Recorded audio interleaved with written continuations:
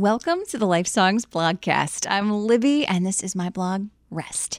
At what age did your kids give up their naps? Just, asking for a friend.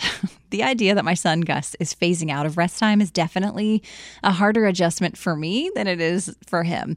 What I wouldn't give to have some actual rest time in my life. Are you craving a season of rest these days too?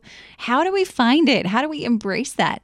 I'm thinking maybe it starts by lightening our loads of the things we weren't meant to carry. Here's what the Bible has to say about that. Matthew 11:28-30 says, "Come to me, all you who are weary and burdened, and I will give you rest.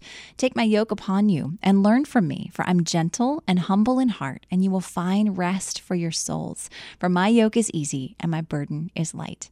And Psalm 23 verses 1-3 says, "The Lord is my shepherd, I lack nothing. He makes me lie down in green pastures. He leads me beside quiet waters. He refreshes my soul." And in verse 4, it says, "Though I walk through the valley of the shadow of death, I will fear no evil, for you are with me." You notice how it doesn't say, "Now I live here in the shadow of death." It says, "Walk through." You might be weary on this journey, but it's not the end. You're going through it, and God is right there with you. What if we didn't actually fear the shadows of the valley of death? All the worries, the what ifs. What if we could truly let go of those, giving those burdens that are weighing us down to God and allow Him to lead us to green pastures?